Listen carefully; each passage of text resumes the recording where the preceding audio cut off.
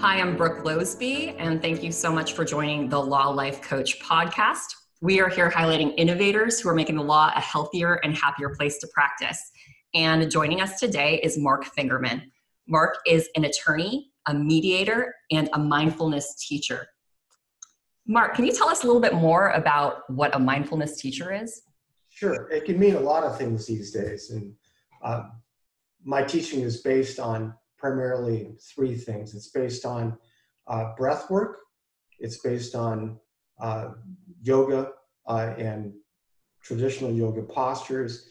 And it's based on mindfulness awareness or mindful awareness, which one package that holds a lot of that is called emotional intelligence. Something that maybe a lot of attorneys don't naturally come equipped with. Well, I like to think we are naturally equipped with it, and we forget as we're raised in our culture. And what we're doing with mindfulness-based emotional intelligence is simply reminding us or reminding ourselves of our true nature. I love that.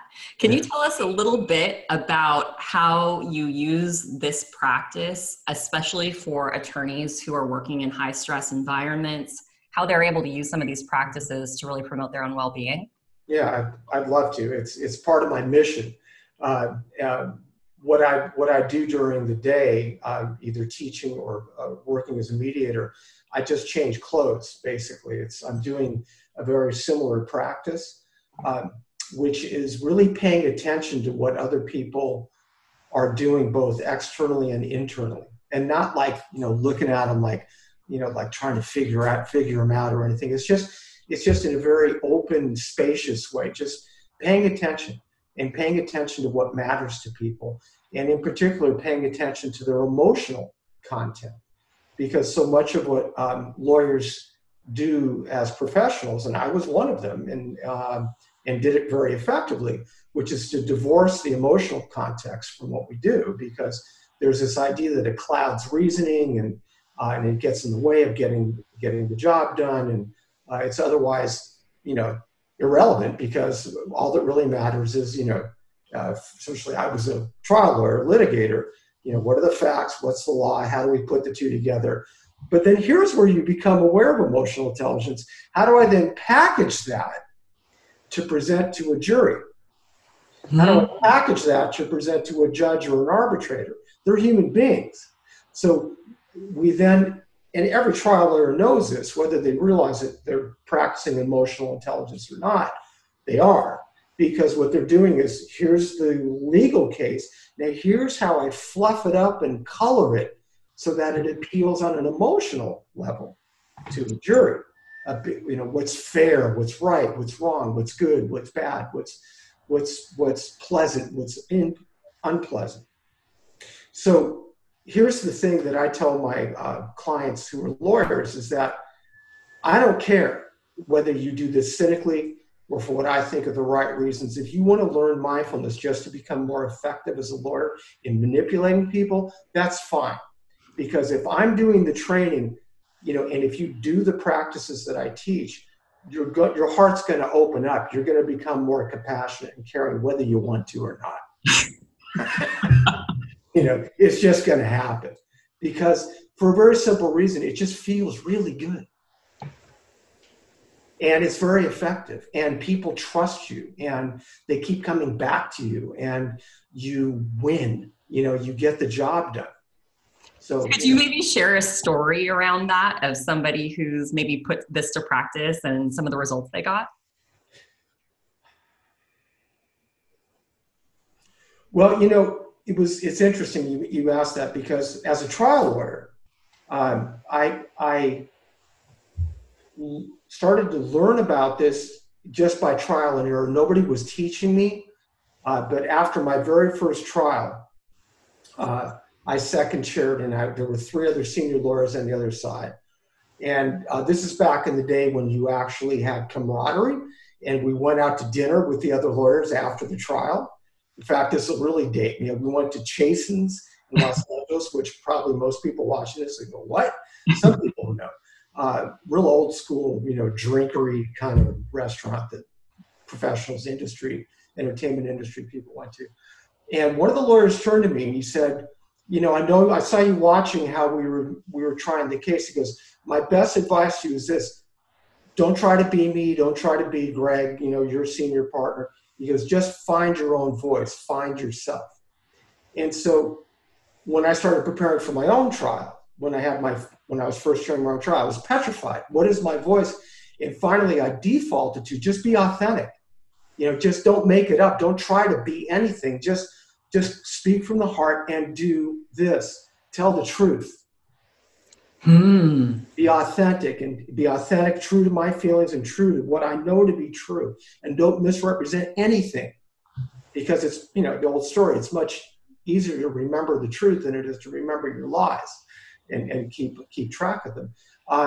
And also, you know, in my heart of hearts, I really care about justice. So it was kind of a natural for me. So in my trial practice, I won most of my cases. And the ones that I didn't win, I think for the most part, we knew they were losers. And I was just, you know, sort of containing the damages.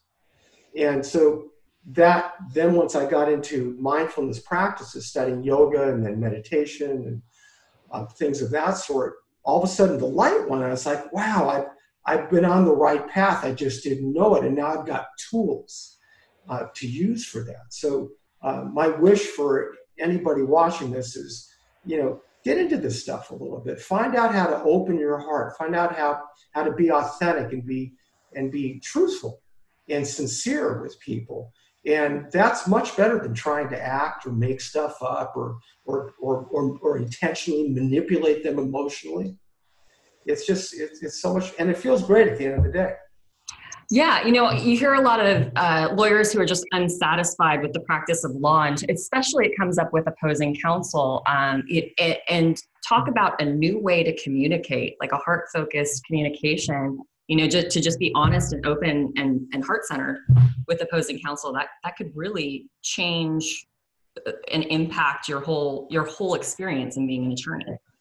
It can. It's a very tough road, though. I have to say, it's a tough road.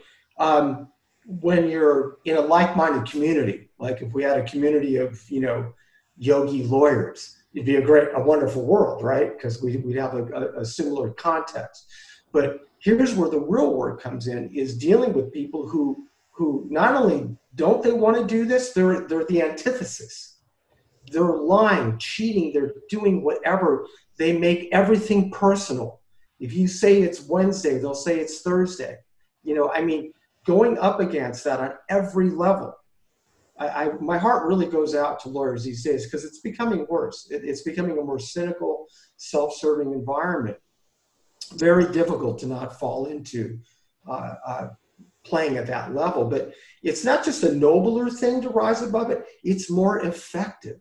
I mean, for example, when somebody's bullying you, whether it's in person or in an email or something, the most effective thing you can do is just nod and listen and not react to them, and just let them run out of steam. Because that's really the only thing we have control over, is our reaction. Exactly. And if you look historically, I mean, Gandhi and his movement threw the British out of India without firing one shot. And he did it by maintaining presence and holding space for these people. And he would just nod to them and he'd say, I'm sorry you feel that way. I can see you're in pain, you know, and words to that effect. And it didn't fight back and stayed strong. He wasn't a weak man. He was a little guy, but he physically got beat and stuff and you know, stood up to it. So anyway. Yeah, so we really have to be warriors in this practice of law, to be able to use these practices, these meditation techniques. I mean, I remember when I was an attorney, every day was so stressful. I mean, my neurology just went off the charts. Just it was fight or flight, like every single day. And as a result of that, you know, I was so burnt out that starting to try to even meditate, my mind was buzzing so much, it was very difficult to calm down. And I remember the way that I first started with yoga, actually, because I needed to do something with my body to just let my body rest and then allow my mind to be able to start to enter into a cozy and familiar place. I think that's a very common experience, and that was mine as well. One of the things I teach that my teacher taught me is that you can't take somebody who is very high strung and heavily caffeinated and sleep deprived and have them close their eyes and try to quiet their mind. Right. One of two things will probably happen. They can't possibly quiet their mind because it's just like a rat on a wheel, or they're going to fall asleep, or both. They'll just be sitting there distracted, and they'll just start snoring because of all those things. So in what I've seen, what's been effective for me and what I teach and I've seen being effective is that the first thing to deal with is the body, like you said, and the nervous system, calming that down with, and it doesn't have to be yoga, but the breath work is, I guess it doesn't have to be breath work. I don't know what else replaces that. It's so effective, is learning breathing techniques that calm the nervous system down. And then getting some form of exercise. I mean, yoga is great. It's very, but cycling, jogging, running, something cardio. To me, I can't just have yoga. It's not enough. I need some intense cardio like cycling or surfing, stuff like that. So it's first calm the body down, and then these practices are able to flourish and to take root. The other thing to keep in mind is, what is the mind and what's it doing? The goal of the meditation, of mindfulness-based meditation, is not to quiet the mind, although that happens from the practice. The goal is just to learn that we don't have to get caught in those churning thoughts, that's not our mind. That's one aspect of our mind. There's a deeper awareness that you become aware that it's there. It's this pool of stillness. And from this pool of stillness, we can watch the busy mind, or kind of just let it do its thing off to the side, and then pay attention to what we want to pay attention to, like our breath. We keep coming back to the breath. This trains us that we have the ability to not get caught in thoughts, to not get caught in emotions, but to stay in this sort of even plane, which, for lack of a better word, equanimity comes to mind. Stay in an equanimous state where you're present with the world, but not being thrown around by it quite so much, not being buffeted by it, able to stay calm, the wind kind of blowing through you instead of blowing you around. So important for lawyers, and even more important right now in the middle of the 2020 quarantine, where a lot of people, I think, can feel victimized or out of control, especially with their thoughts and all the information that, we're being overwhelmed with, that tends to be pretty negative. Yep. No, it's funny. People ask me, so how are you doing? And, to people that know me, I say, well, I'm actually doing quite well because I'm enjoying the fruits of 20 years of practice. I mean, I've literally spent the last 20 years preparing for this, because I got to tell you, I get it. And the fear that's out there and the uncertainty, I experience it. There are moments when I experience it myself, but I'm aware that I'm experiencing it, and I'll kind of sit with that for a while and then let go of it. And I think that's the main point, is that we become observers of our thoughts. Exactly. And we realize that we are not a victim of our own mental patterns, that, neurons that wire together, they're fired together, they wire together. So we can continue to change those default neuron pathways based on our own affirmative directing of our mental thoughts. You just touched on one of the core aspects of my work, and that underpins it. It's called neuroplasticity. Neuroplasticity. It means that no matter how old we are, we have the ability to generate new tissue. It's the brain, it works just like muscle tissue does, that when you use a certain region of it over and over again, it grows new tissue to support that activity. So they measure cortical thickness in people. And they, for example, musicians have a part of the brain that's thicker than other people. That's the part of the brain where music happens, and you have to remember notes and the colorations of tone and things like that. And so that is why developing mindful awareness. Sorry about that. I wasn't mindful to turn my phone off, was I, before the call? Developing mindful awareness is like weight training or strength training. It's a cumulative practice. The more you do it, the more you're able to do it, and the better and stronger you get at it. So people say, well, I can't sit for 20 minutes. And my response is, well, I don't want you to. Why don't you sit for 3 minutes, but do it every day? And then, go to 4 minutes when you're ready, and go to 5 minutes when you're ready. Just like anything, we don't pick up the weight training and expect to go to 100-pound barbells, right? Right. I mean, it's just, and here's the good part about it, or one of the interesting parts about it, is that it will work whether you think it will or not. It's not a belief system. You're structurally changing the way your body is. You're adding nerve tissue. You're teaching yourself to a new skill. It's kind of like,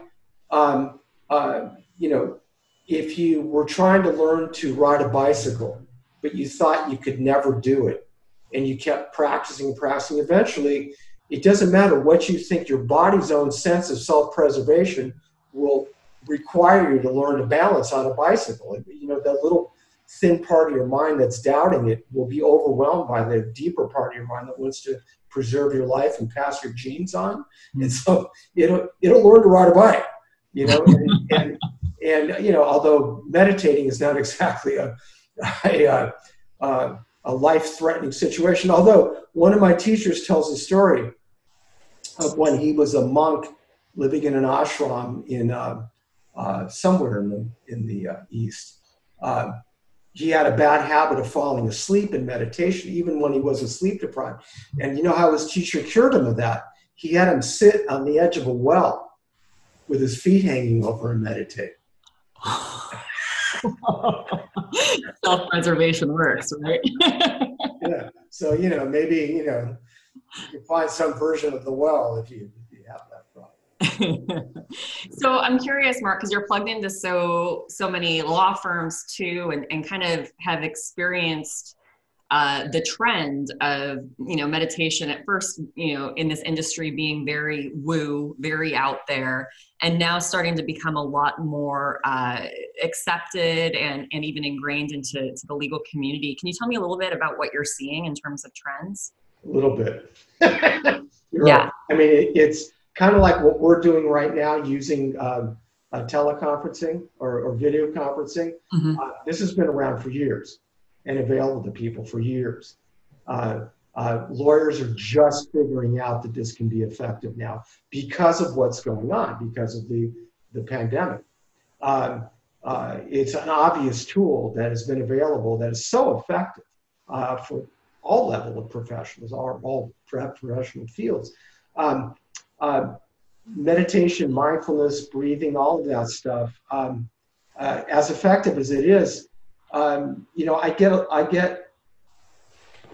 a lot of interest from people, but very little follow through on it. I think that those of us in the profession that are doing this is still a very small percentage, even though it's so beneficial on every possible level.